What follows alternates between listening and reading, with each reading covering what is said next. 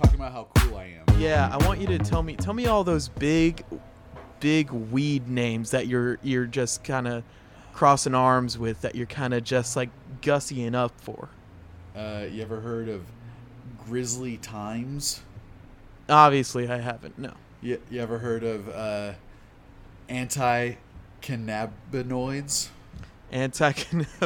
Sorry, I'm more into the I kind of am into the industrial weed community myself. You like the Walmart stuff? Yeah. There's Wally World, who's a super big deal in the Walmart weed community. Why have I heard was I just watching Wally World? That was a Nick Cage movie, right?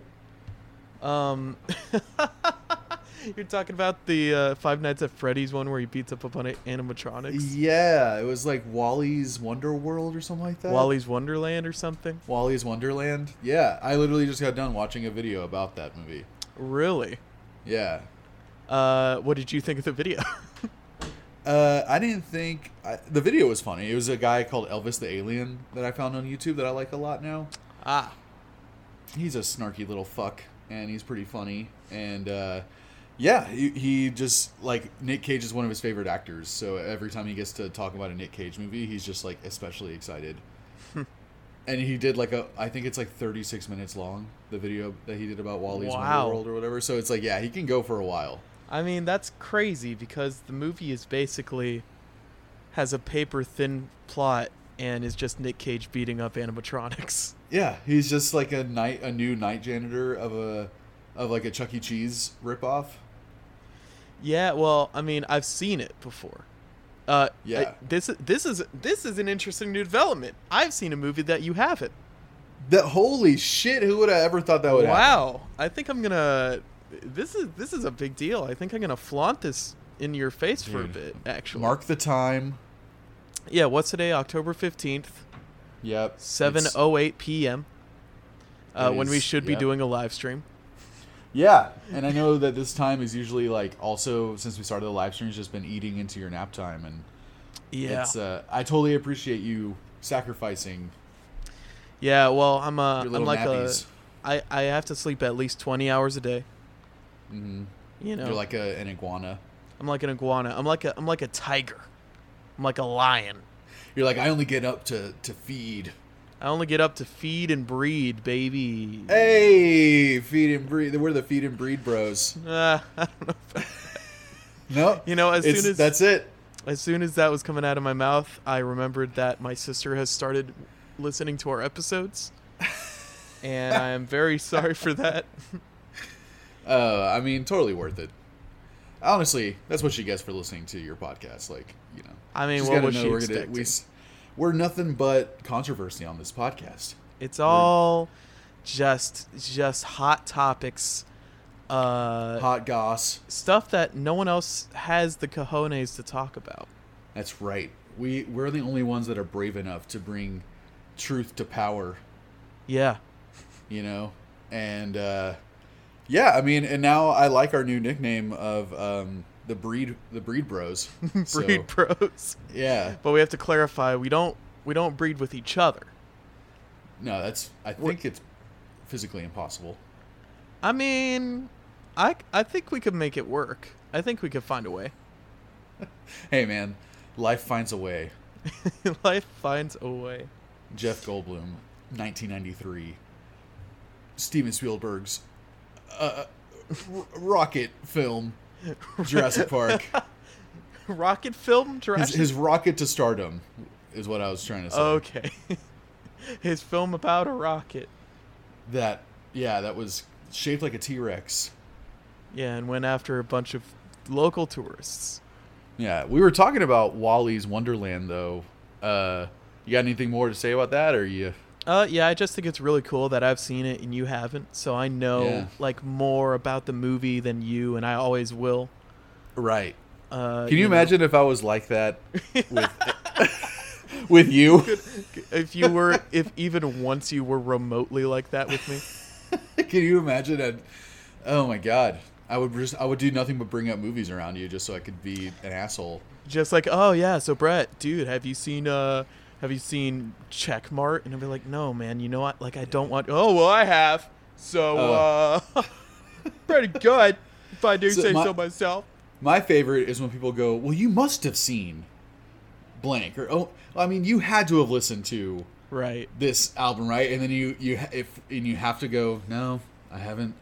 Not even that. I haven't listened to it. And then they're like, how have you not seen this? Well, it's like, God, can you make me want to watch the movie even less now? Could you possibly like ruin it already before I even see it? Man, I say that a lot, but I only say that because I assume that I'm always the least intellectual in the room and have experienced the least amount of stuff. And so, like, well, if I've seen something or if I've heard something, other people have seen that thing too, because I'm like surface level stuff. Right. Despite my tone and demeanor, I'm the exact same way. I always assume I'm the dumbest person in the room. I mean, there have been times when well, especially with movies and stuff, but albums as well, when someone's like, oh, have you, when like this happened in this, and I was like, oh, I haven't seen that. And they're like, and they look at you like you killed an orphan baby. Yeah, literally, like, without speech. Like they're like, I literally can't think of anything to say. I'm flummoxed by your response that you haven't seen this. It's like, man, I used to get that all the time, and it really does. It's like the easiest way to immediately annoy me, right? And make me not want to watch it or listen to it or anything. Yeah. I try so hard to not be that guy, but sometimes I am. Yeah. Well, luckily, I feel like I've listened to most of the essential like records albums, that you're supposed to listen to if you're a fan of music, but in regards to about anything else, like movies or TV shows. Yeah, what's really weird, I feel like the music that you've heard the most of is stuff that no one has heard of, but all of like the popular stuff. Well, I didn't, and I still have not heard any Selena. Oh my God, you haven't heard Selena? No, which you and Michael was the most upset. He was the most upset about it and the most personally attacked by my ignorance of Selena, which is a big Texas staple, if I remember correctly. Oh yeah. Big deal. Such a big deal that I've never heard one of her songs. I mean, you are not the target demographic. Yeah, right? Just because you're from Texas doesn't mean that Selena is a big deal to you. Look at me. Are you so surprised? No. It's see, impressive how white you are. I'm getting a sunburn from the light being on above from me. The LCD light LED light that you have. Yeah, I have to wear sunscreen whenever I watch TV. You put on those like suntan goggles that that people wear. Like you have to put those on when you open the fridge. You're like, whoo! Like, whoa! Woo! Doggy. Yeah, it's almost like the light like hits you and it kind of throws you back a little bit. And then I can see it. Yeah, I take out a little sriracha and I'm like, ooh, maybe that's a little too spicy, and then I get the ketchup instead. Mm-hmm. And some people have called ketchup spicy. I mean, I get a very light ketchup, a very based ketchup. You water it down a little bit with water. Yeah, I pour half of it out, fill the other half with milk, and then I just kind of shake it up. That sounds so gross. But yeah, I mean, you put mayonnaise on everything. I know you're white. All right, yeah. I get it. We get it. 37 episodes in or whatever, we understand you're white. But Selena, if you don't like Tejano music or like cumbia or any sort of like Latin music, which I know you do, but this is a very specific brand of it. You might not even like it, even though like I love her. I mean, was definitely extremely tempted to give her a chance when you rated one of her albums like a 9.8 or something. Yeah, it really blew me away, man. Because I had heard like maybe 4 or 5 songs by her before I actually listened to an album by her, and that was in 2020. And I'm a fucking, I'm Hispanic. Like I definitely, that should have been in my repertoire from the moment it came out, but it wasn't. I didn't like music like that for a long time. Yeah. Now I'm a lot more open to that shit, and that album was really good. Yeah, and I think it's her first one. It's almost out of spite to spite Michael that I haven't listened to that album. If there's anyone that gets that, it's me. That feeling of not wanting to do it just because someone fucking told you to.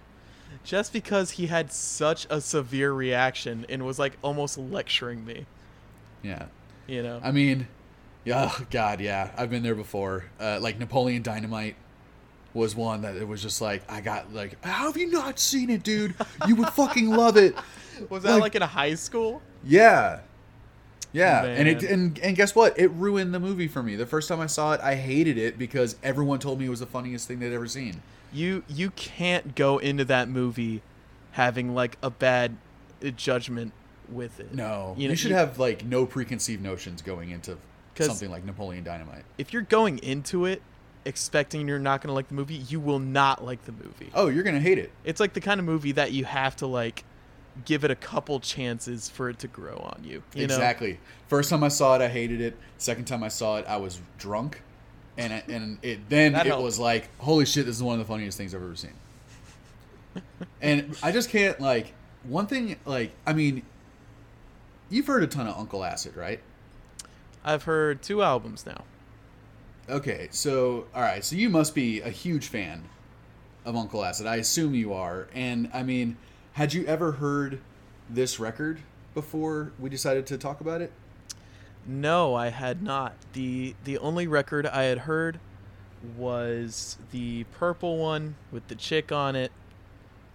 Or maybe it was Bloodlust. Bloodlust, yeah. And yeah. It took me a couple tries, but I did eventually grow to like that album. Oh, okay. Well, I can't believe you've never heard this record before, man. Oh, okay. Oh my God. Okay. How do you like doing it? How do you say you're a fan of music? Yeah. If you're not, like, if you've never didn't listen heard to Uncle Acid and the Deadbeats. Yeah, like how do you get through your day knowing you've never heard this record before? We decided to talk about it. How do you get yourself up in the morning? You should stop waking up altogether. Yeah. Why do you still brush your teeth? I don't get it. You got clothes on for some reason, as if you're trying to live a life? Yeah, your hair looks like way more done than mine, and I have heard this record many times. I have reasons to get up in the morning. I have a life to live. Yeah, thanks to this album. And on that note, what's up, buddies? And welcome to another episode of Earbuds, the podcast, where 2 buds talk about one album for at least 1 hour. We stretch. We always try and stretch out the time as much as we can. We do not try at all. Brett it comes very naturally to us. Brett insists on meandering every single episode. I am one half of your hosts. I am Lucas, the Beefcake Indrakovs. And with me, as always, is my buddy and my co-host, Brett Feed and Breed Hanrahan. Yeah. The feeder and the breeder. Look at it. He just eats his way through the animal kingdom. That's right. And the dating scene. If I can't eat them, I breed them. Oh, that got really dark. Yeah. Really quick. Look, I didn't want it, but this is my curse. This is how it was raised. If you can't feed on them, you breed on them. Yeah. Oh boy. Is that not what people usually say? Is that not the phrase? Well, it's something that I'm going to say all the time now. If you can't beat them, breed them. It's a unique approach to conflict resolution. I like it. But an exciting one. I'm excited for the possibilities of what kind of situation that would put you in a bar or in a public setting, if you say that to someone. But, before we get into that, into Brett's just kinks, we're going to get into all of his kinks today. Which is, I assume, is what the next 40 minutes will be. Yeah, we have to stretch at least 40 more minutes Yeah. talking about something. But one thing that we can mix into that conversation is the album that we listened to and are going to talk about today.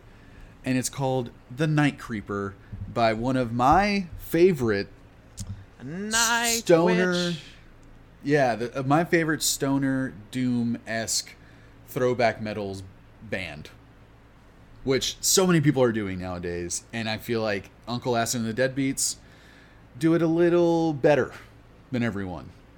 Yeah, I read on their Wikipedia that they use vintage recording equipment and vintage instruments for their studio sessions to get that vintage sound. Yeah, which man, I love that dedication to it, like really wanting to sound really wanting to replicate the sound of like 70s metal as much as you can. But it does require a little EQing on your end to make it sound as good as it could. You know? Right. Like it doesn't, like there's some serious like bottom end that is missing from the mix of this record. Yeah, I for reasons that we'll get into later, I listened to this album a lot. And never did I really notice the bass at all.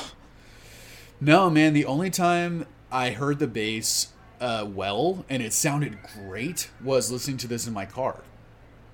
Like, I turned on the EQ on Spotify, and I put it on the rock EQ, which turns up the bass and the treble, and I think it, like, brings up the mids a little bit. And then I also mess with the EQ of the car. Like, this is how much, like, tweaking I had to do. Like, there was, like, prep work to get into, like, listening to this album, and it sounding really good. Yeah. Like, even listening to it on my, what I would consider like pretty decent over-the-ear headphones, it didn't sound that good. And I don't know why Spotify doesn't have the EQ options on their desktop app. It's only on their phone app. Huh. So I don't have any EQ options. I can't like modulate the sound at all or like change the sound at all on my computer. How does that make any sense? Spotify in particular is very weird about their mobile versus desktop functionalities. Right? Like you can only host parties or whatever on the app. You can only you can have Spotify on your computer for free, and you can have it for free on your phone, but you can't pick specific songs on your phone, but you can on the computer. Yeah, they make you listen to random. Yeah. And even if someone sends you a link to one song, it'll shuffle to a recommended song, which is like probably the most annoying thing I've ever run into in a streaming app. Yeah, I mean, at that point, it's replicating Pandora, and yeah. I never liked Pandora. Like, oh, dude, Pandora was ever. how I got into some of my first music.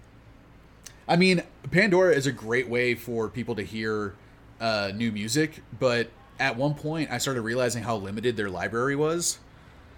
And it was also because, I was in advertising at the time, and of course, Pandora wanted my brand that I was working with to, be on the platform. Like, it would be huge for them. Yeah. But when I asked, I double-checked. I was like, it's only the unpaid version of Spotify that hears ads, right? And it said yes, and I was just like, have y'all fixed, having to hear the same ad 5 times in 10 minutes? After every song, you hear the exact same advertisement. Yeah. Can you think of a quicker way to get someone to stop using your app? Well, that's what happened to me on Spotify. When I was shuffling stuff when I was at work, it would just be the same 2 ads over and over again, and I would angrily lip sync to the ads as a way to cope with them happening.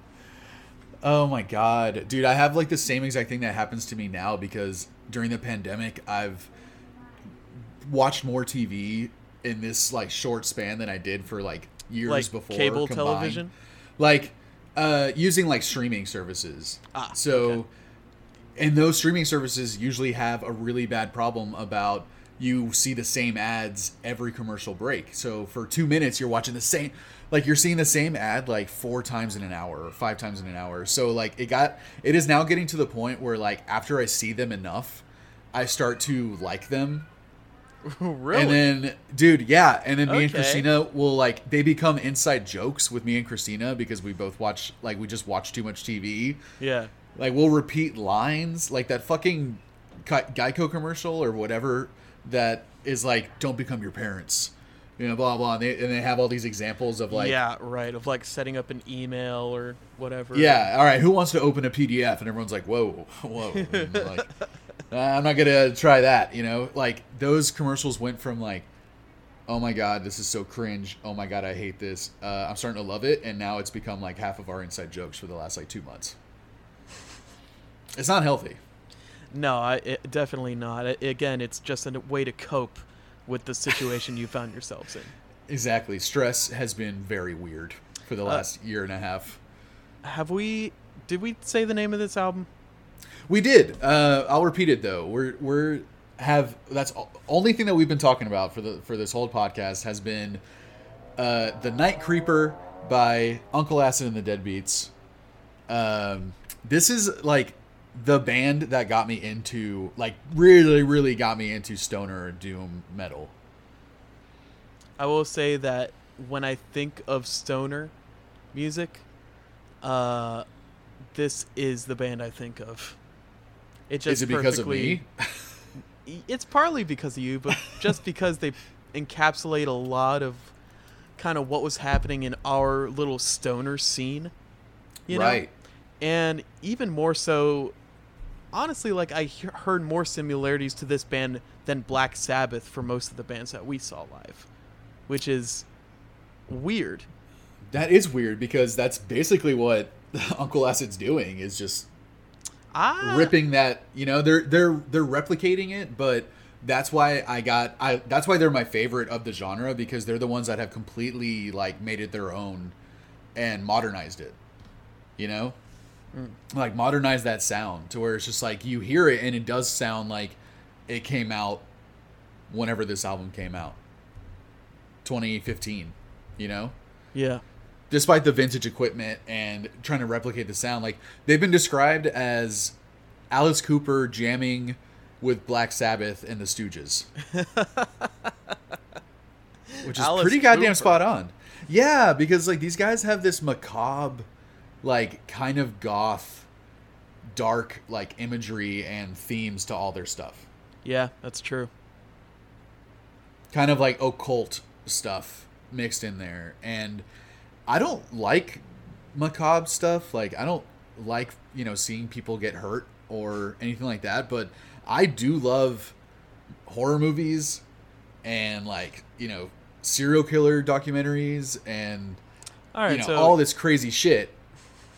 So, but I don't like take pleasure in it or whatever, but like Uncle Acid is the perfect mix of kind of tongue-in-cheek morbidity. tongue-in-cheek. I didn't really get any of those vibes on this album. Yeah, I mean, so the theme of this record is what? People out on the town, baby. Just living it up. Living after midnight, man. What this album is actually about is basically like a Jack the Ripper type story. Yeah. So like a lot of the songs are about like stalking someone, like looking for your victim, or like I'm now stabbing you and giving you drugs. Yeah, and as I said on the Lost Misfits Famous Monsters episode, it's very cool and original after 10 songs. Well, what's kind of cool is that they're really good at sticking to the theme, at least. You know, because it is like all of their albums do, at least 2 of them are sort of concept records. Like, so this one kind of falls under like the concept album banner. It's not a concept record like The Wall is. It's not like it's this kind of story you're being led through so much. I don't feel. But yeah, no, it's not like a linear thing, right? Like it's more of like telling the tales of like the Jack the Ripper era type of like London in the 1800s or 1700s or whatever, and just this guy who has these fantasies of like killing women, and he ends up like killing prostitutes and drugging them, and that's how he entices them, and and that's all very like pretty on the nose Jack the Ripper references. Yeah.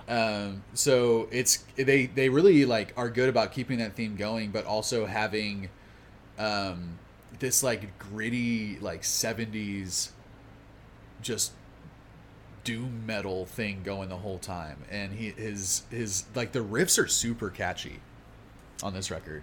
They will forcibly be catchy because it'll be the only thing you hear for the entire song. Yes, like if you don't like the riff that starts the song, you're not gonna like the next 5.5 minutes, bud. Yeah, it's I'm sure you could probably tell by now, but I do have some not so positive things to say about this record, and maybe even this band. Oof. Oh man. Well, do you mind doing like the good and then the bad? Yeah, let's start with the good. I think the main thing they got going for them is their sound, right?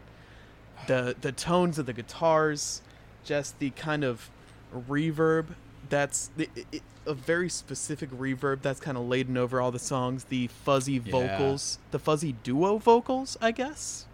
Yeah, it sounds like he's definitely recording the part twice. And it's like they definitely are heavily affecting his vocals. Yeah, and I do think after a while it becomes less cool, but it's all these things that kind of collide into this specific energy and specific vibe that you can get lost in. Yeah, man, like they really like embrace like the dark side, like really dark themes on this record. And like we were saying, like you do have to, for this album to sound the way that I would want it to sound, we do have to like mess with the dials a little bit, but I still loved all the tones across the whole record. Yeah, I honestly listened through some earbuds. When I listened in my car, I couldn't hear any bass. I was like trying to hear any kick drum at all, because I knew like, well, surely the drummer is hitting the kick drum, but I can't hear it. But surely that's part of the ensemble. In my earbuds, obviously the louder you play it, the better it's gonna sound. Right. And just that vintage sounding fuzziness, that almost cheap sounding fuzziness. So like it's staticky and cheap. It's very staticky, very cool. And then I gotta have a feeling that they're playing on like a specific pickup on their guitars too, to like sound like this. Right. Like more like there is no bottom end in the guitar. Very like, if anything, it's very trebly. A whisper of a bottom end on that. And I would say my favorite parts of most of the songs were the guitar solos. Yeah, they had some great solos on this record. Because they always seem to kind of climax the song at the guitar solos, and the guitarist is really good on this record. The tone is like dirty and clean. It's almost kind of like if you put a metal guitarist in a garage and gave him a cheap amp. That's kind of what it would sound like. For sure. Yeah, man, his riffage and just tone, he's the best at this sound. Yeah, and speaking of which, I didn't know how... I had no idea the makeup of the band was like it is, which is just... It's basically a one-man... It's basically a solo project, right? Yeah, it's the singer of Electric Wizard doing his own thing. And it just members switching off every couple albums. Yeah, it kind of seems like he either gets people to come in, like studio guys or other, metal drummers to come in and play the parts that he wrote, or they just fucking, no one lasts in this band. And yeah, who knows? Every album they have a different lineup, because that kind of is what it seems like. It's and it's so crazy because usually I can even unconsciously kind of hear when it's a solo project or it's a project like mainly led by one person, and this did not sound anything like that. It sounded like just a straight up garage band making these songs. And maybe, I don't know what the songwriting process is, but it sounded like a band. It had that kind of cohesion as well as that variety in the instruments. Yeah, I would say, like, as much as I say how much I love the riffs on this record, because they're all really catchy. Like you said, like, they're earworms because, like, you hear it for 5 minutes straight. Like, I don't know how many times I was just humming the riffs, like, while walking around. But also, like, there isn't a level of musicianship on this record that I don't think anything that they do is going to blow you away. Yeah, I would say there was one specific song with the drummer, and the guitar solos, I mean, it wasn't anything that would blow you away, like, technical wise, right? But I appreciated the emotion that went into those solos. Yeah, the solos are pretty fucking good on this record, man. I think also, like, again, it's because all the songs are mid-tempo too, so there's not really, the drummer is really just like, he's just kind of keeping that beat going. I don't know if there was one fill on the whole record that was like even that level of like complexity. No, not at did all. Not show up at all on this record. So but the guy, it is one guy, he writes all of them, and so he's really good at it. The track Inside actually impressed me with it's kind of a shuffle, a swing kind of feel, and the drummer does those little which Did that not remind you of a Queens of the Stone Age song? A little bit, yeah. It has the that kind of bluesy. It was like the most basic riff on the record, and one that from the, like, for the first minute I'm like, wow, I hate this riff. And then by the end of the song I was like, that was probably the most different song on the record because of the riff and what the drummer was doing, and it totally does, like, show that they can play something else, Yeah. I mean, this riff involved a lot of, like, one hit kind of bat, bat, bat, bat, whereas most of the other songs are kind of long, held out notes, chords, power chords, and stuff. Yeah, I gotta say, man, like, it does seem like every album has had a different bassist and a different drummer. So I think he just pulls guys in. So you would think that, like, because their sound changes slightly, like, by this point, this is their third record. Like, this sounds different than Bloodlust, which is their first one. And, like, Mind Control, I would say, had a different tone on it also. I would say Mind Control is probably, like, the most bass-heavy album of theirs. And then the record that came out after this, I think it's called Wasteland. That one was, like, I think you would probably like that one the most. Yeah. It's way faster. A lot, like, they definitely bring in more of, like, the power metal stuff of the 70s into it, like more the Judas Priest type, like, rhythm and like, speed to the songs. Yeah. So, like, I think you would probably like that one more than this record. But yeah, man, like, again, even though it's like we said, like, you kind of have to mess with the EQ. Yeah, it still sounds great. And I just love, like, the horror aspect and, like, foundation of, like, all the lyrics and all their artwork and all their songs. Like, it just has this gritty, like, what do they call it? Like, grindcore horror movie vibe, and I fucking love it. Their album art is definitely, it definitely has a theme of, like, kind of silhouetteness to it and flat colors. It looks old. Yeah, it looks old. It looks like an old, like, 60s movie poster a little bit.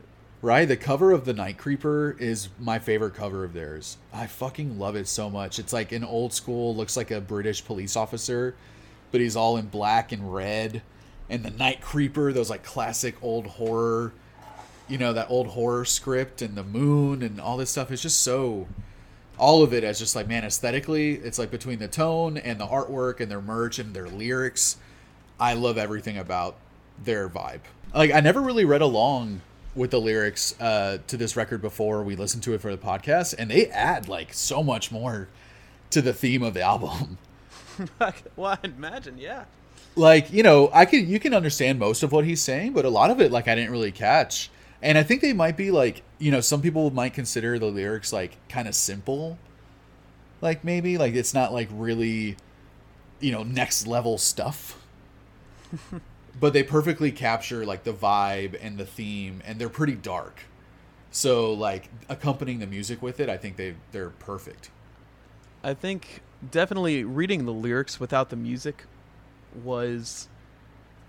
it did look like it was kind of simple and kind of something that didn't take too much thought, but it makes so much sense with the music and how the singer delivers those lyrics. And it doesn't sound nearly as simple or cheesy in the song. Yeah, in context, they're fucking cool, man. They're just like dark and like morbid and clever. But man, if you don't like this dude's vocals, there's no way that you like their music. You can't get past the vocals. No, I mean that's aside from the riffs, it is the other like rock steady mainstay of this band are those vocals, that fuzz that he puts on it, the kind of two voices being on it, the about 3-note range that he has. Yeah, there's probably a couple of songs on here that I think he like actually sounds like a decent singer, and those would be like Melody Lane. I think he actually like was doing some real singing on that one. And Slow Death. Yeah, Slow Death. Those two, I was just like, okay, you're actually doing something here. Yeah, it's not really anything very emotional, I would say. The vocals never... He doesn't waver, He doesn't get especially excited or even, like, bring it down at all. He's singing at the same register.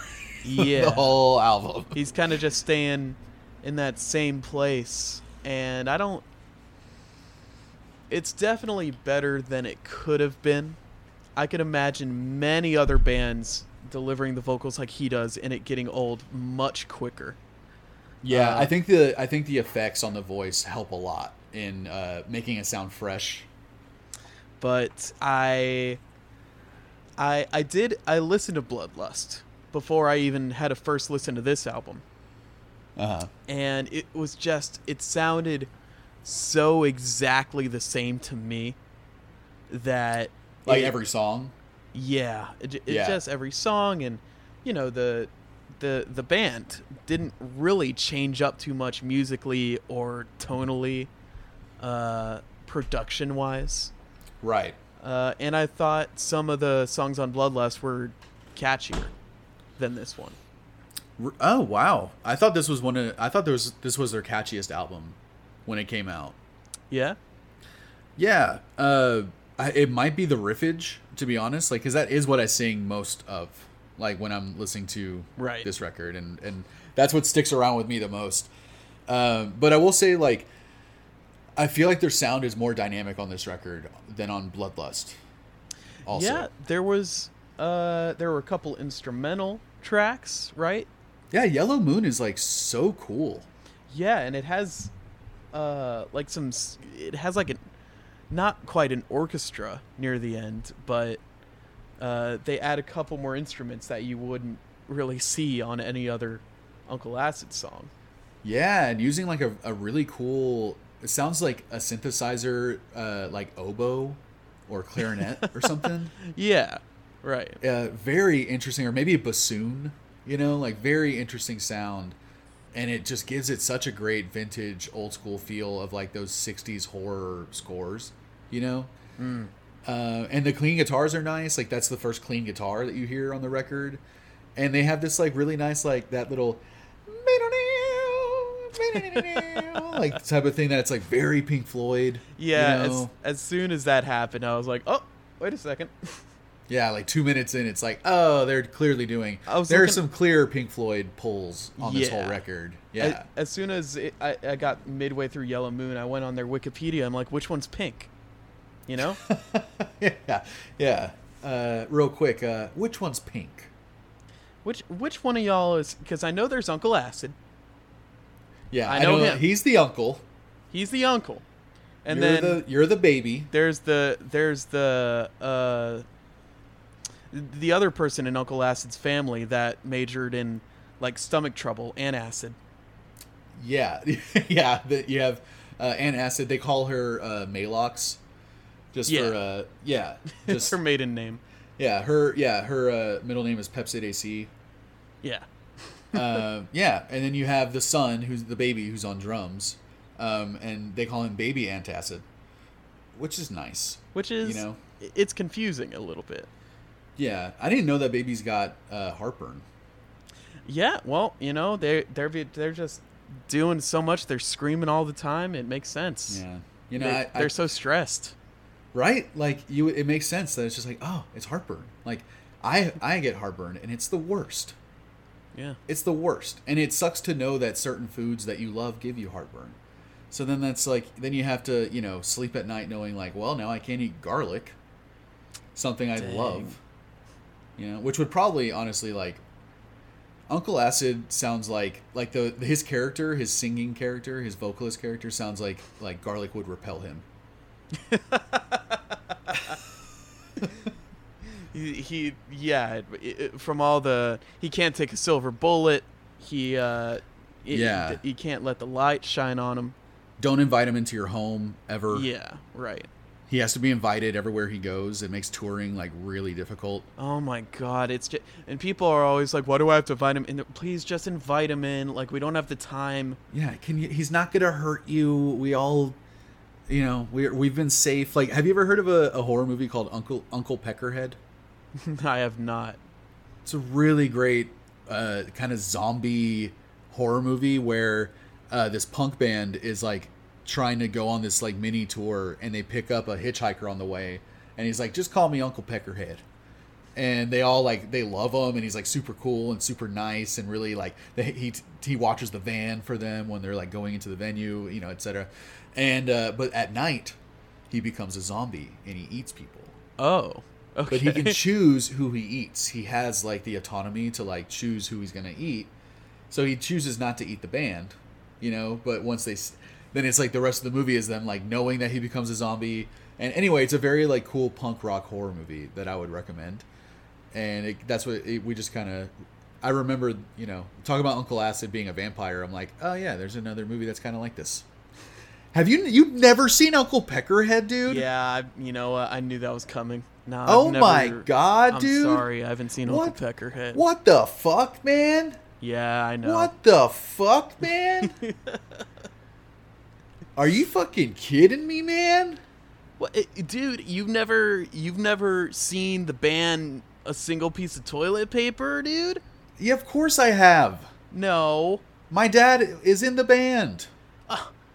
Yeah, dude. Yeah. Well, fucking. I have to get on you about something, so stop doing Skinny that. Mike is my dad.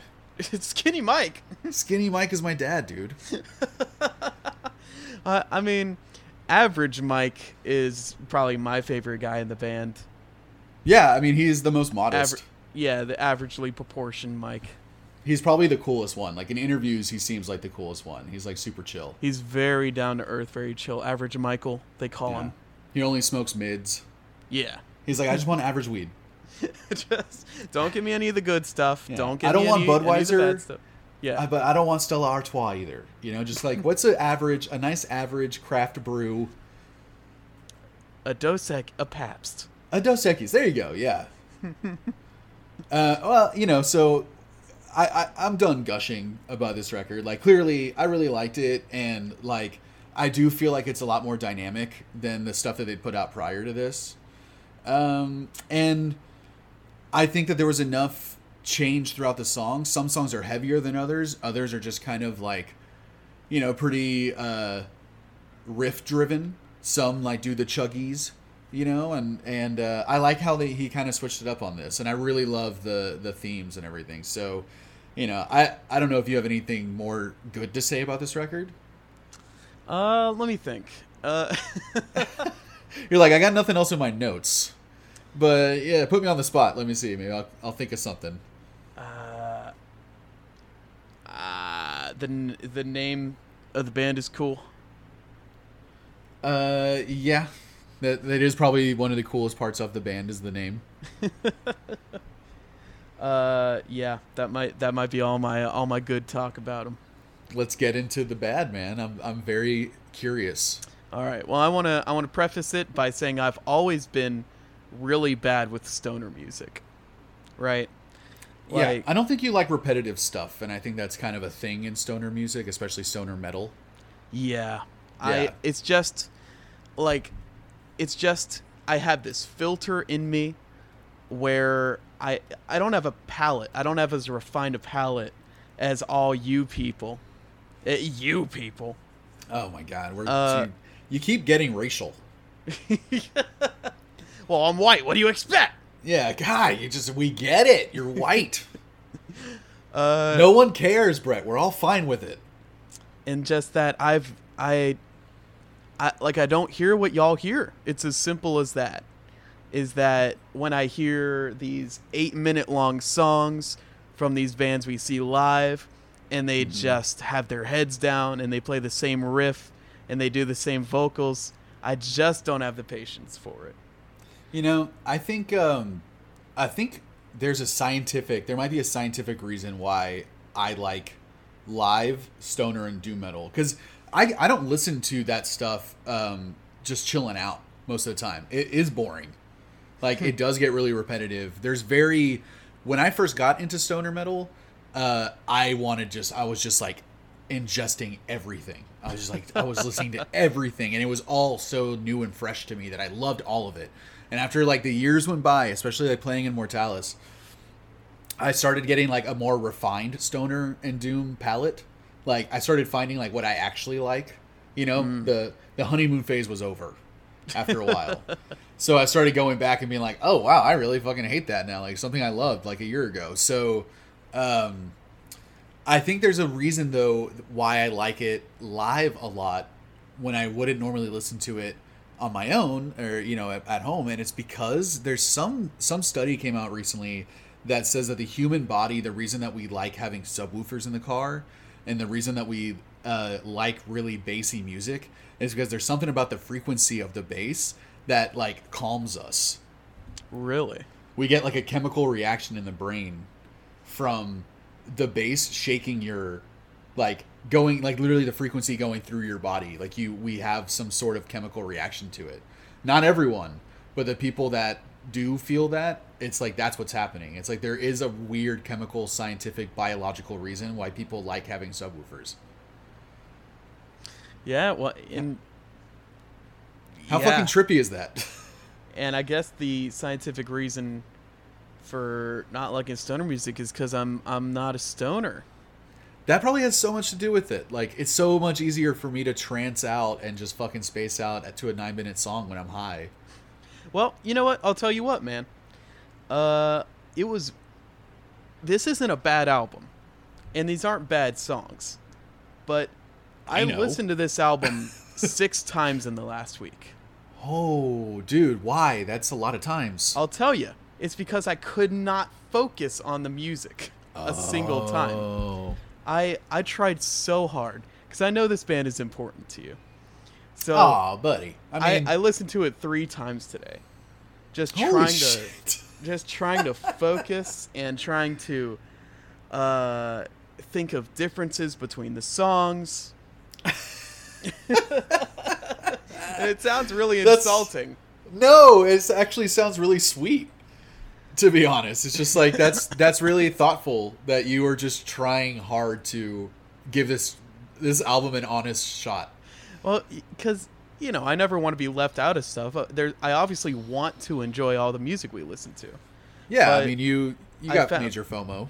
I found every time I got to like song 4 of this album, my mind had completely wandered off, and I Yeah. had missed like a song and a half, and that would happen every time. And I can only But was it assume because you weren't paying attention, or was it because you got lost in it, brother?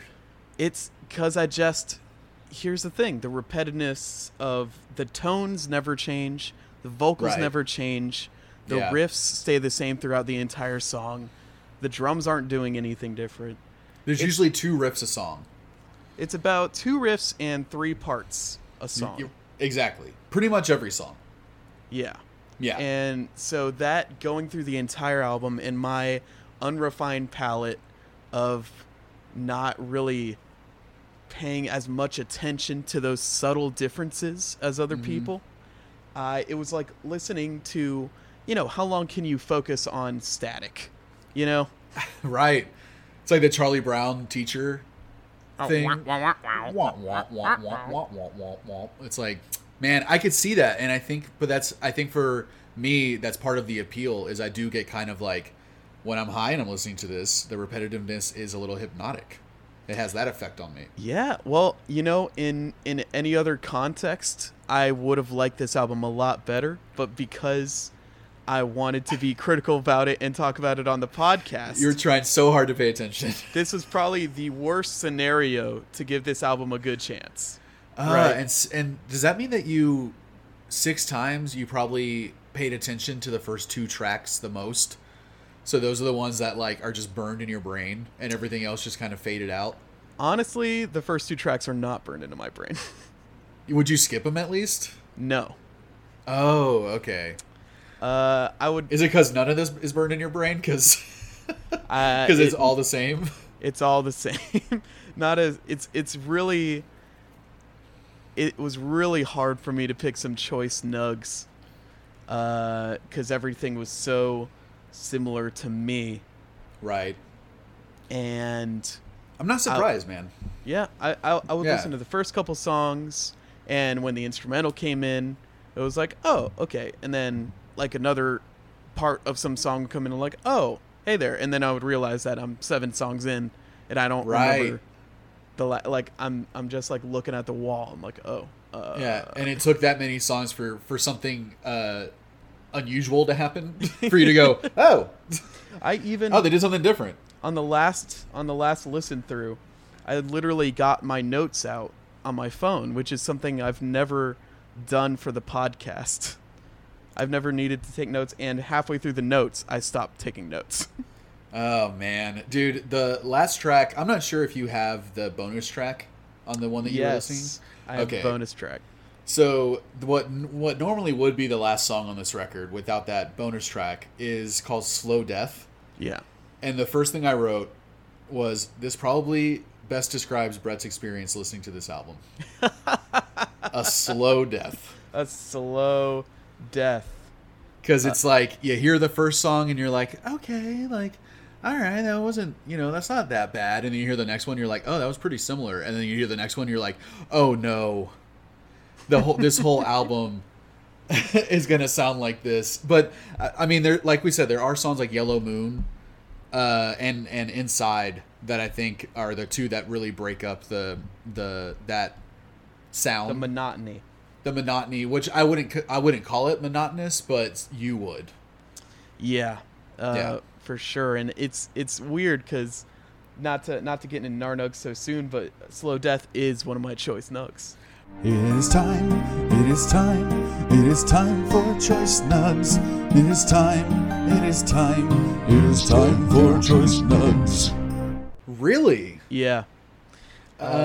Shit. I like the spaciness of it.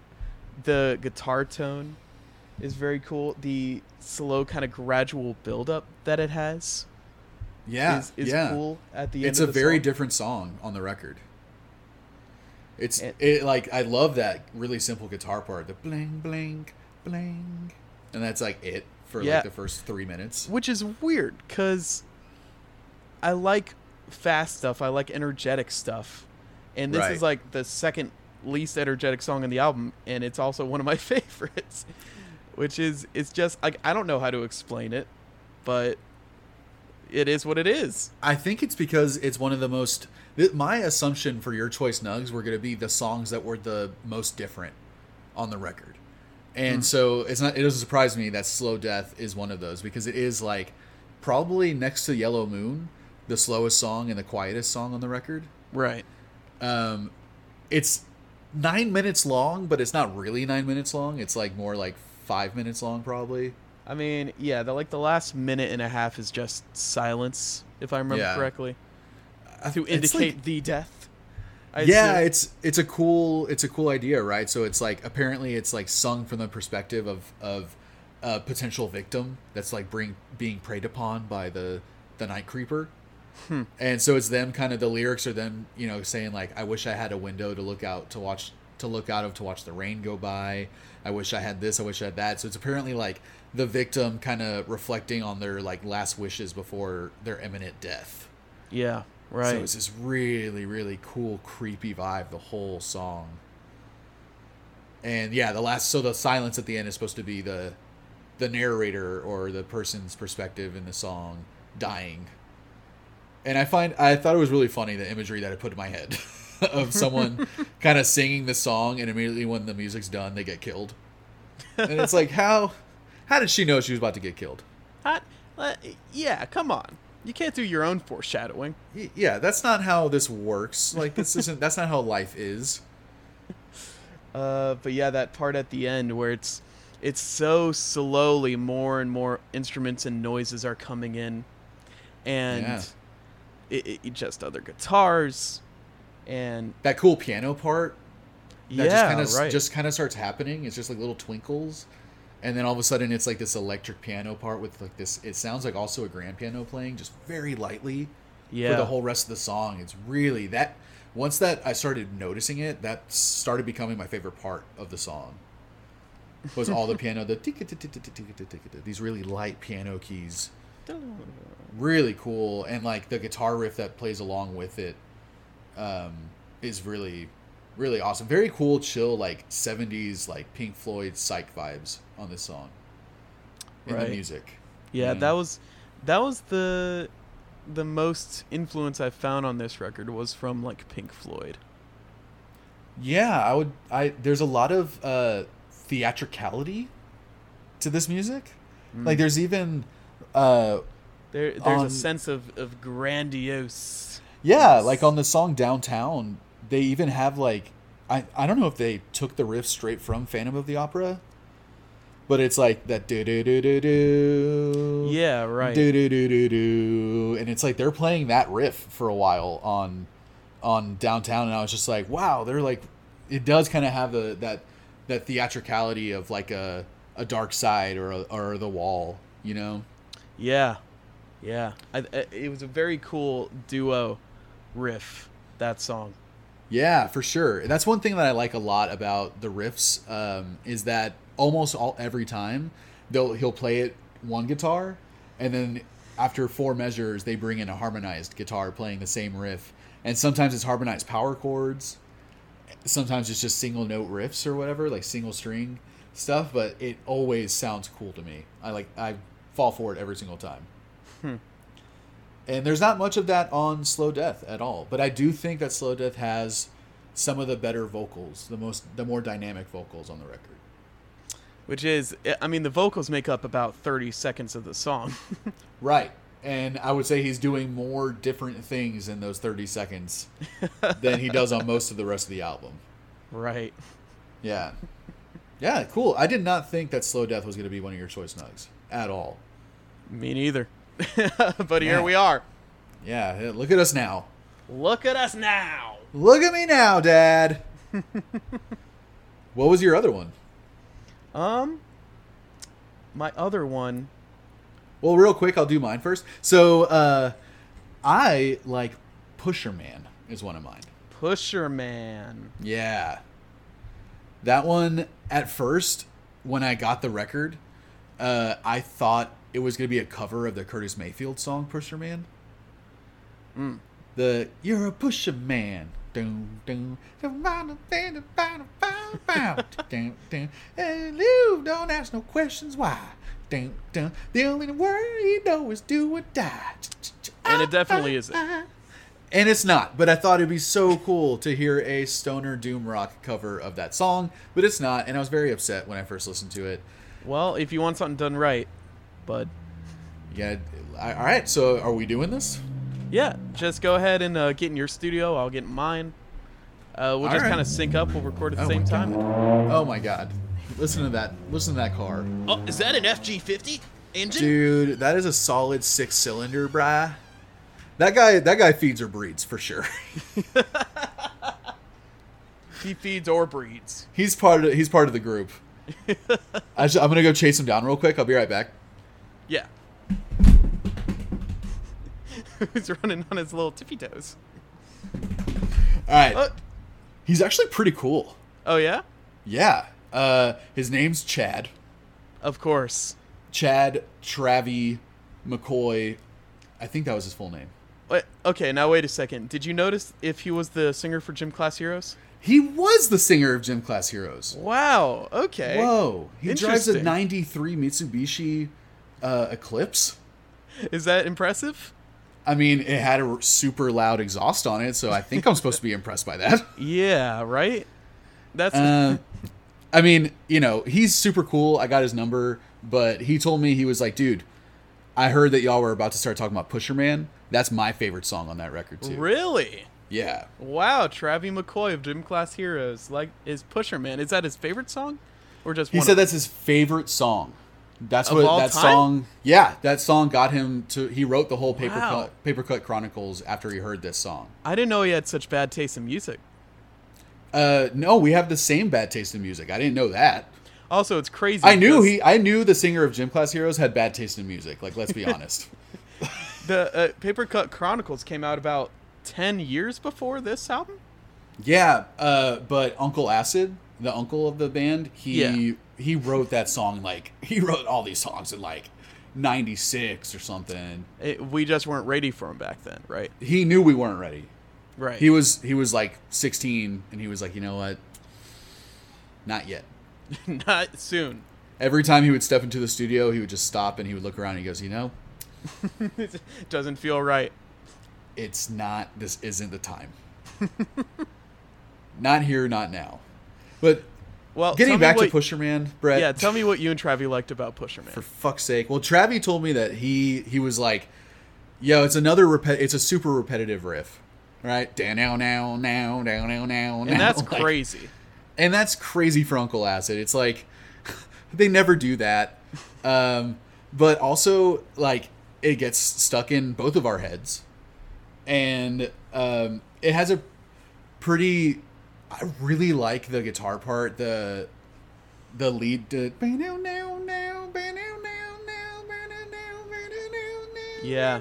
These really, like, shimmery guitars and these awesome group vocals. Like, how Pink Floyd-y, like, are Yeah. those group vocals, man. I thought those backing vocals were very nice on that Like, fucking... And what's cool, too, is that it's probably the heaviest song at this point on the record. It's, like, number 4, I think.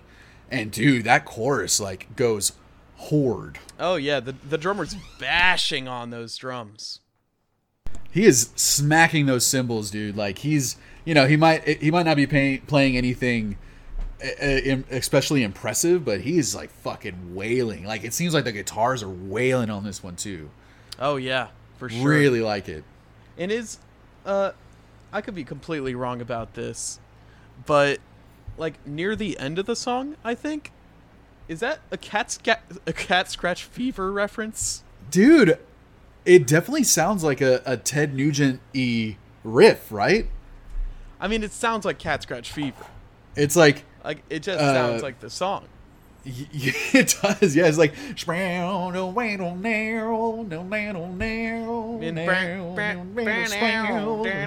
And they're doing that thing where it's like they're playing the, maybe like the D string and the G string at the same time. So it has that kind of like twangy, little Yeah. more like up on the neck feel. Yeah.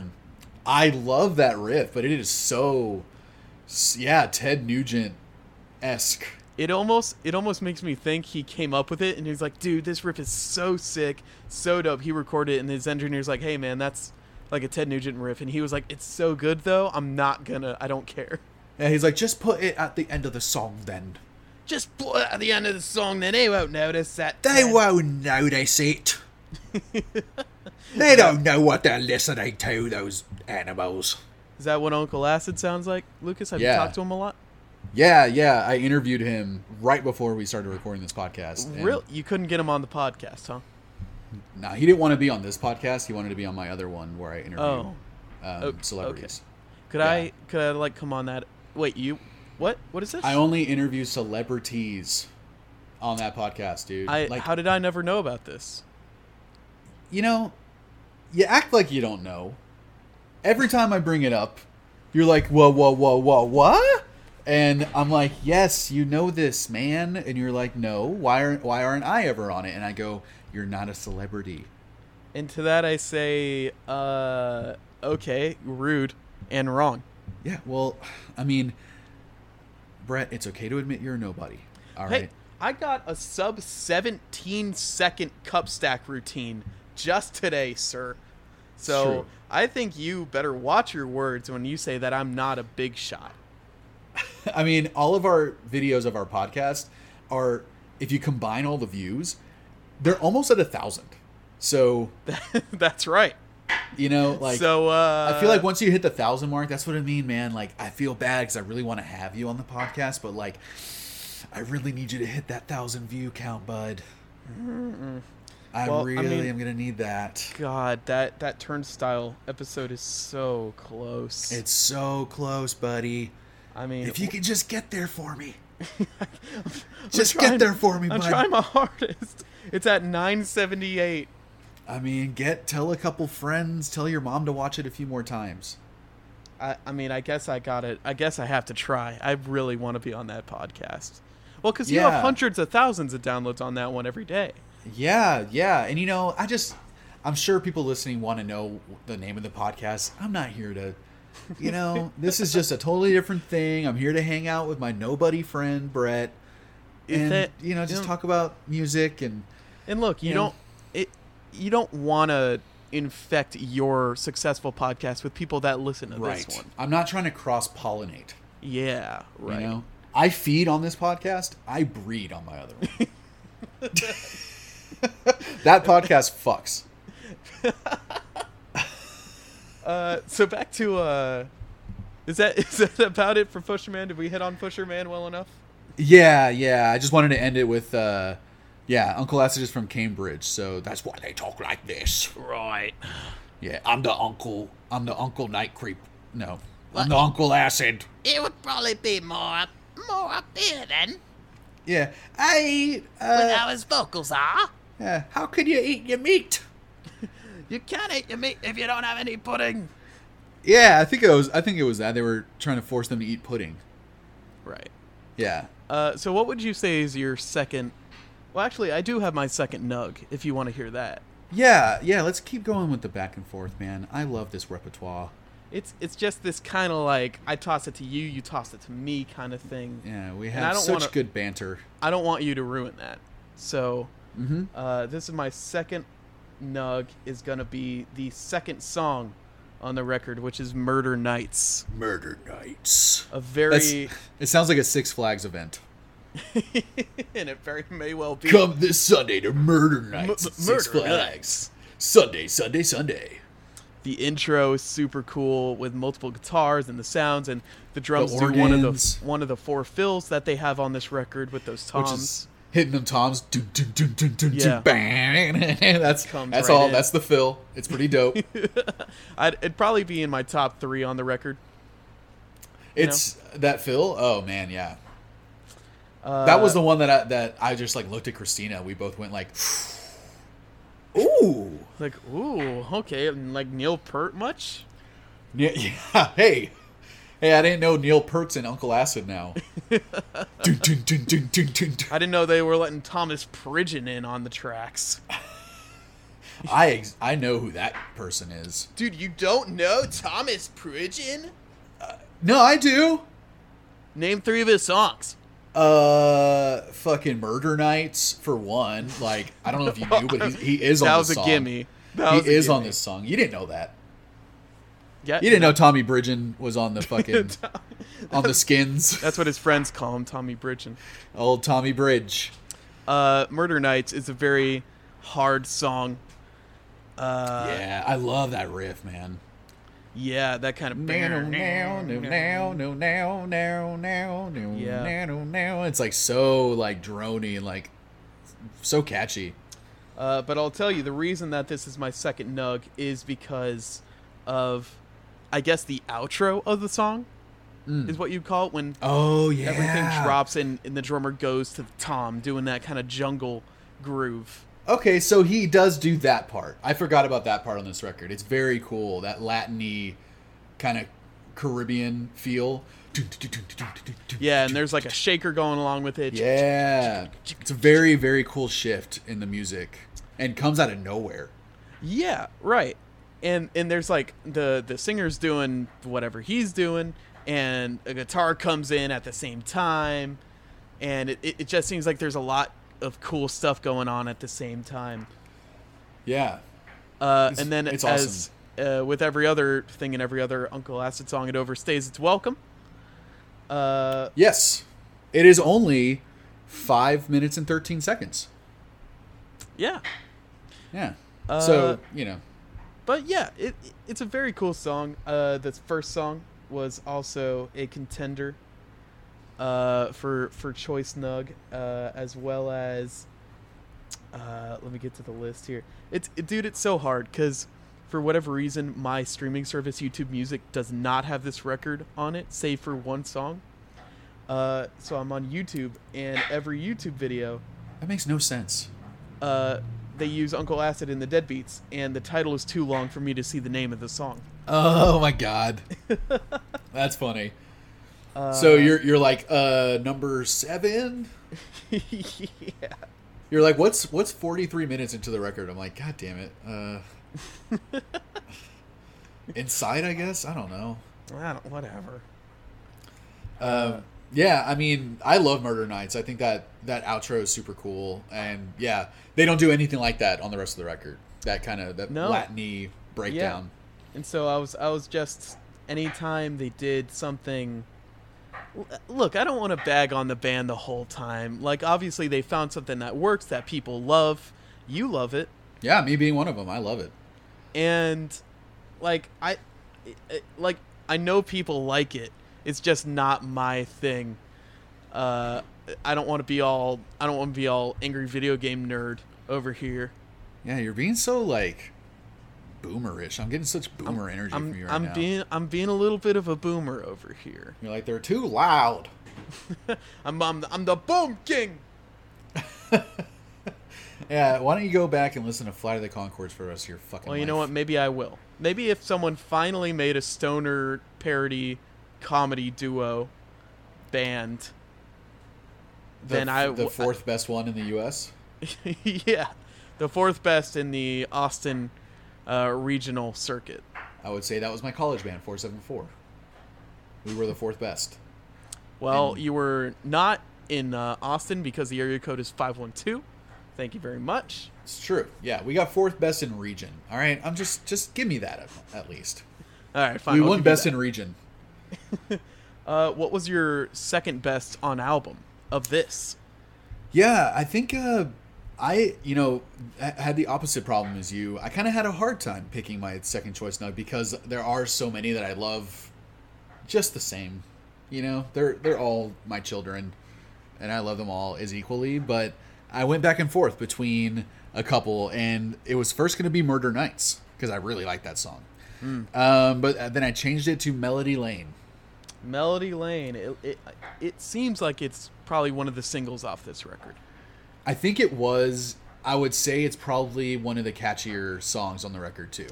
Seeing as it had a music video and it's the only song available on YouTube Music on this album. Oh yeah, there you go. It had to have been a single. Man, but with just such a great, simple main riff. Like, bam, bam, bam, bam, bam, bam, bam. Like, and then it gets chuggy, and it's very simple. Just like it's very like just driving and chuggy. It's like a locomotive, man, and it's super fucking heavy. Those chuggy parts are like just hit so hard. Yeah, and you also said this was one of the songs where the vocalist kind of varies it up the most. Yeah, when he's going like he's actually singing like the melody lane, like singing the chorus.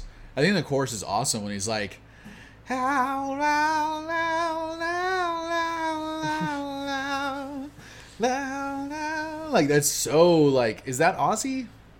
It sounds very Aussie to me. It does have a bit of an Aussie feel about it. And then he does the melody lane, like this kind of like, you know, actually kind of singing a little bit. I'm like, that I liked that. That stood out to me. Yeah, it's so sure. catchy. It's such a catchy chorus. And I love that like really heavily like flangered or chorused like lead guitar during the chorus, and it's like brow brow brow, but it sounds like wah wah wah wah wah wah wah wah wah. Like, yeah. It's just such like my little stony fucking brain just starts feeding and breeding, brother. Feeding and breeding. Yeah. Man, well, I mean, there's some definite honorary mentions for me. I love Yellow Moon. I love that song. Yeah. I thought it was a great instrumental. Really great instrumental. And I liked The Night Creeper. It's probably my favorite riff on the record, actually, on The Night Creeper. But my least favorite chorus. But also probably some of the coolest lyrics. So that was really hard for me, like, go back and forth on that one, because I was just like, God damn, like, this is my favorite riff, but I hate the chorus. I fucking hate the chorus on Night Creeper. Dang. And Inside's great. Oh, sorry, go ahead. It seems like you almost could have had a favorite Uncle Acid song if that chorus hit. Dude, for real. I mean, it's definitely like, they're the favorite lyrics and favorite riff.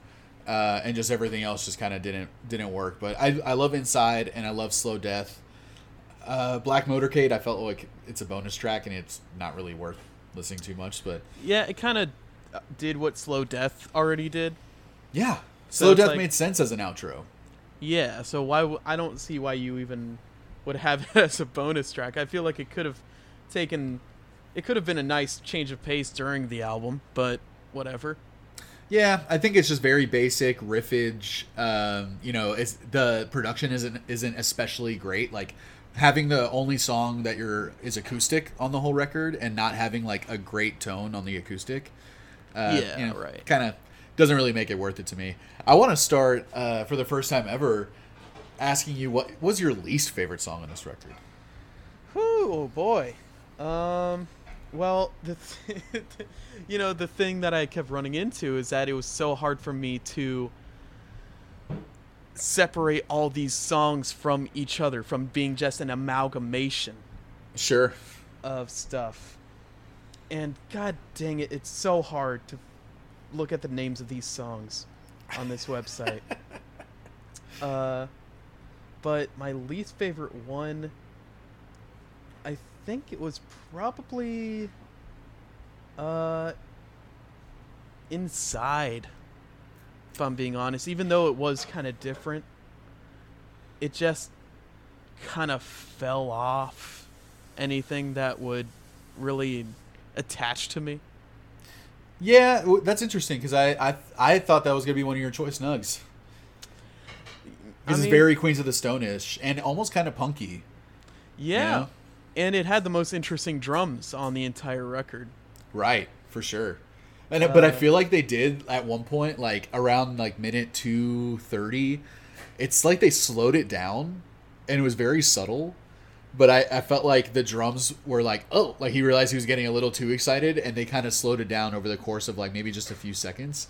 But it really stood out to me, and I was just like, why did they keep that take? Like, it kind of took me out of the song when I realized, like, whoa, it feels like there was like a tape delay or something kind of like lagged for a second. And I was just like, they probably just slowed it down, and it was kind of a weird choice.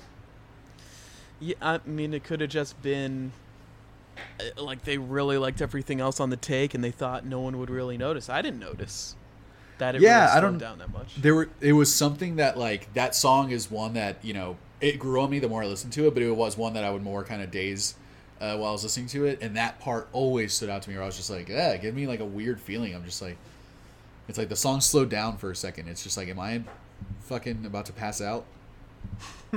Like, why did it warp for a split second? It was just kind of odd. It was an odd choice to keep it, but I guess they thought most people probably wouldn't notice. Yeah. But I'm not most people, Brett. Well, what was your least favorite song, man? I would say it's probably maybe a cop-out, but it's the bonus track. I think Black Motorcade was my least favorite. Yeah. Well, it's so hard to criticize a bonus track because on one hand, it's not really part of the album, but they did put it on the album. It's on the streaming version of the album. You know, that's enough that there's like, it's on the record. Yeah. So, you know, fuck it. It's a song. It isn't not a song. It should have just been, you know, it should have gotten taken out back. Should have gotten old Yellard. Don't talk about getting Yellard. Hey man, I'm just saying, I'm speaking truth to power, Brett. I don't know how many times I need to tell you this. As many times as it takes till it sticks, Lucas. I mean, maybe it'll stick by the time we get to our ratings. What is your rating? And by the way, I do like that segment. On any other album, I would have a much stronger opinion. I think I was say, thinking of, out of all the albums we've ever reviewed, this would be the worst one for that segment. yeah, you know, I don't know why I thought it'd be an easy answer for you. But yeah, I'm okay with keeping that segment. Because, you know, we got to balance it out, man. You can't all be... We can't be so positive all the time. We give these albums such a fair shake. Yeah, we literally, like, for, I would say, 90% of the episodes we've done have just loved the record, you know, if not really liked it. So, yeah, enough with the praise, all right? I can say what my least favorite song is on it. Yeah. And it was easy for me on this one. But, yeah, my rating, man, I think it's my favorite Uncle Acid album. Uncle Acid is my favorite stoner metal band. You know, I like 9 out of the 10 songs on it, pretty much a lot. So I'm going to give it an 8.6. And 8.6. 8.6. I mean, it's my favorite Uncle Acid record, you know? Yeah, I was kind of expecting you to go into the 9s with that prelude. Here's the thing. I almost did, but I'm honest enough with myself. I used to not be able to admit when I didn't like something about one of my favorite bands, but now I can. I've grown a lot in the time we've started this podcast, and I'm hoping you've noticed. Well, I assume it was because of me that you grew so much and became so much of a man. So you're welcome. Yeah, I would say it was mostly you. I mean, you've been my father figure for the last, like, solid 10 months. Yeah. Ever since you moved, I feel like our familial bond grew so much. It has only gotten stronger. Yeah. Absence makes the heart grow fonder, you know? And stronger. And stronger, yes. Yeah. Here's the thing, though. I can admit that Uncle Acid is pretty repetitive. So, like, this is my favorite one. I would say 8.6. But every one underneath it, you know, Mind Control is an 8.5. Bloodlust is probably an 8.3. And their newest one is probably an 8.0. So... All right, and there are your ratings for the Uncle Acid discography. Yeah, we don't need to listen to them now. You're welcome. yeah, we did it for you, or Lucas did it for you. I did it for you. You did it for me. Yeah, that was a favor to you. It's exactly what I expected my son. Yeah, it was a gift for the family. Well, you still have to get me something on Christmas. Jesus Christ. But yeah, 8.6. Yeah, you're all about gifts, man. Just the material, the materialistic thing is Look, it's disappointing. I'm a man of materials and means. If you don't give me something physical that I can hold, that I can touch, that I can see, is it really real? Yeah, you tell me, man. It's your world. I'm just living in it. Yeah. I'm just paying rent. My rating of this album is going to be a little lower than yours. I'm gonna get upset. Well, I don't think you're really going to notice that much. Lucas is getting upset. But just how I am as a person. My likes, my dislikes. My likes, my dislikes. You'll find it all on my MySpace page. I have. Very repetitive, not too much variance, especially with the singer, the vocals. If they could put some more effects on the vocals at times, I think. Yeah, he could have taken some away. He could have added to it. It was very Sheer Mag-esque in that sense. Very Sheer Mag-esque. Yeah. Nothing that's going to blow your mind. A very good album to space out to, in my opinion. Yep. As a critical listen, this album would be very low. But as a listen, just as a normal listen, it's a bit higher. So I'm going to cut the difference, and I'm going to put it at a straight 5.0. All right. That's honestly better than I thought you were going to give it. Yeah, it's probably better than I thought. And it deserves. I do have a little. I'm warding off the fact that I listened to this album so many times. Yeah, you can't take that into account. That's not this album's fault. That's my fault. It is your fault. I'm man enough. Most things are. Yeah. I think I definitely know. I can say with pretty full confidence that if this was on while we were just playing Smash Brothers, there wouldn't be a moment when you're like, "Holy fuck, can we just turn this off?" No, not at all. Right. If we were just hanging out, we were just chilling, playing a board game or something. Just Four Locos, just talking, empty cans, multiple empty cans of Four Loko. We're building one of those pyramids of Four Loko cans. Yeah. We're only 6 in. We're wasted. I would not turn my nose away. I would not turn my nose up to it. Let's just say you wouldn't kick this album out of bed for eating crackers. Yeah. Can we say that much? Look, that's what I say about all my women. Yeah. I feel like that's the rating system that we're going to need to do from here on out. It's how many crackers does it take to kick your girl? Exactly. How many crackers worth of crumbs in your bed would it take to kick this album out of bed? And for me, I think it would take about 3 crackers. Yeah. And then you're out of here.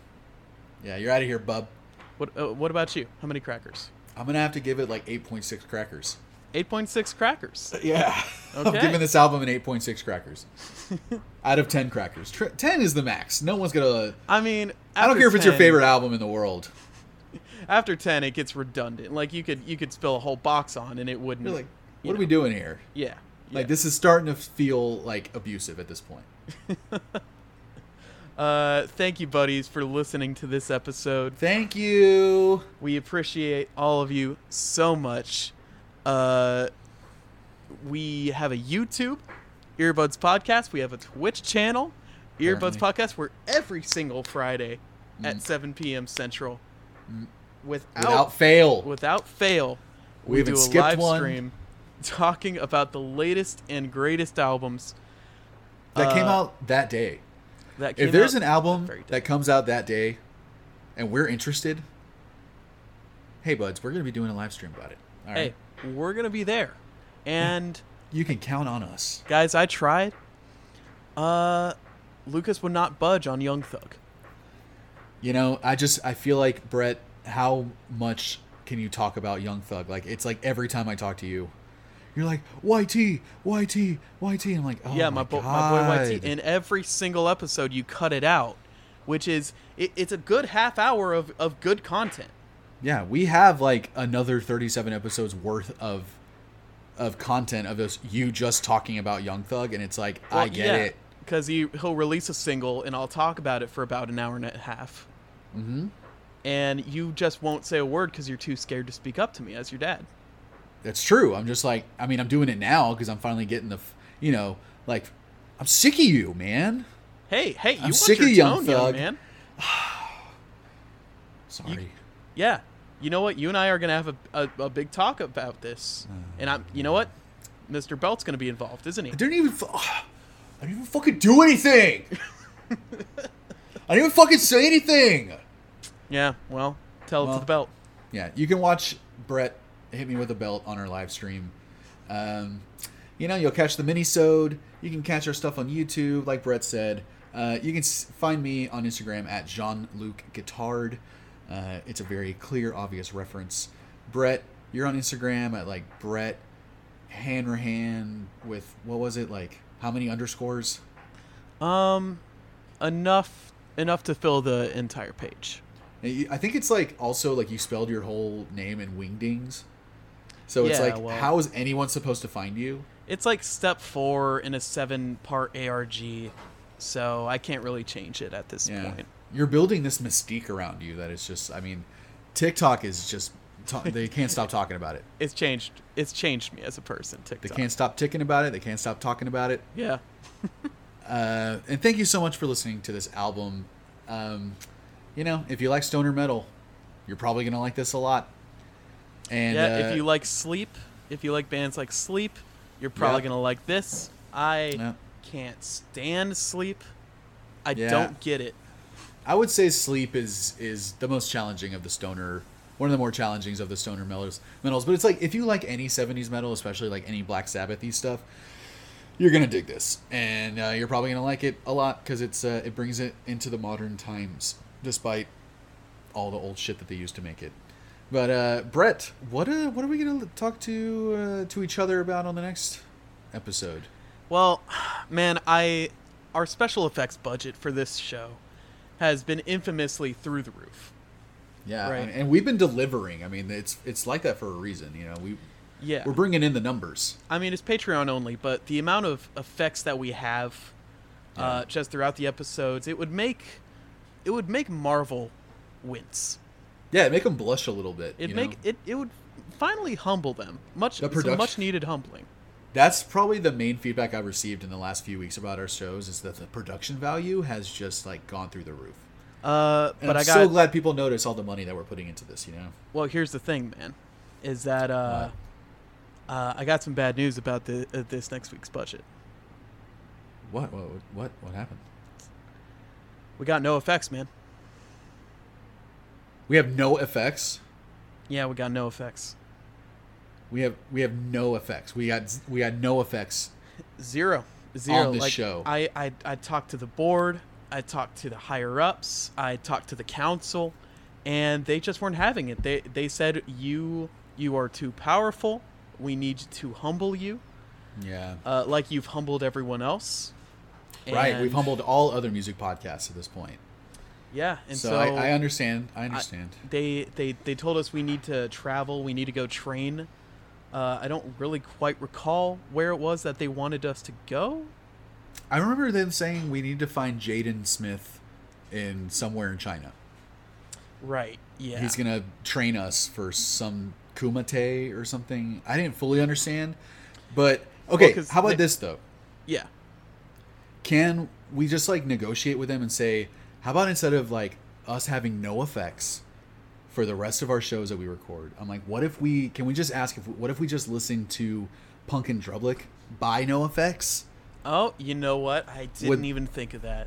Would that like? You think that like? I think that would. I think that would keep us in the game, man. Once the council's done the blood ritual, it's really hard to make them kind of take the decision back. But I know the ancients have been pleased. This might be the exact kind of leverage that we need to get them back on our side.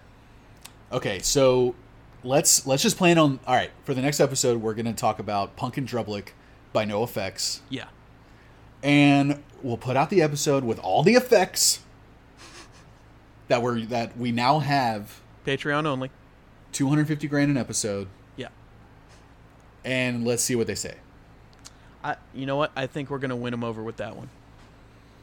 All right, well, buddies, let's get you guys to listen to NoFX also. Let's all listen to Punk and Drublick together before the next episode. Yeah. We need your help, buddies. We need everyone in the world to lift their hands up and do a little NoFX spirit bomb. Everyone listen to Punk and Drublick. We really need you guys to step up, okay?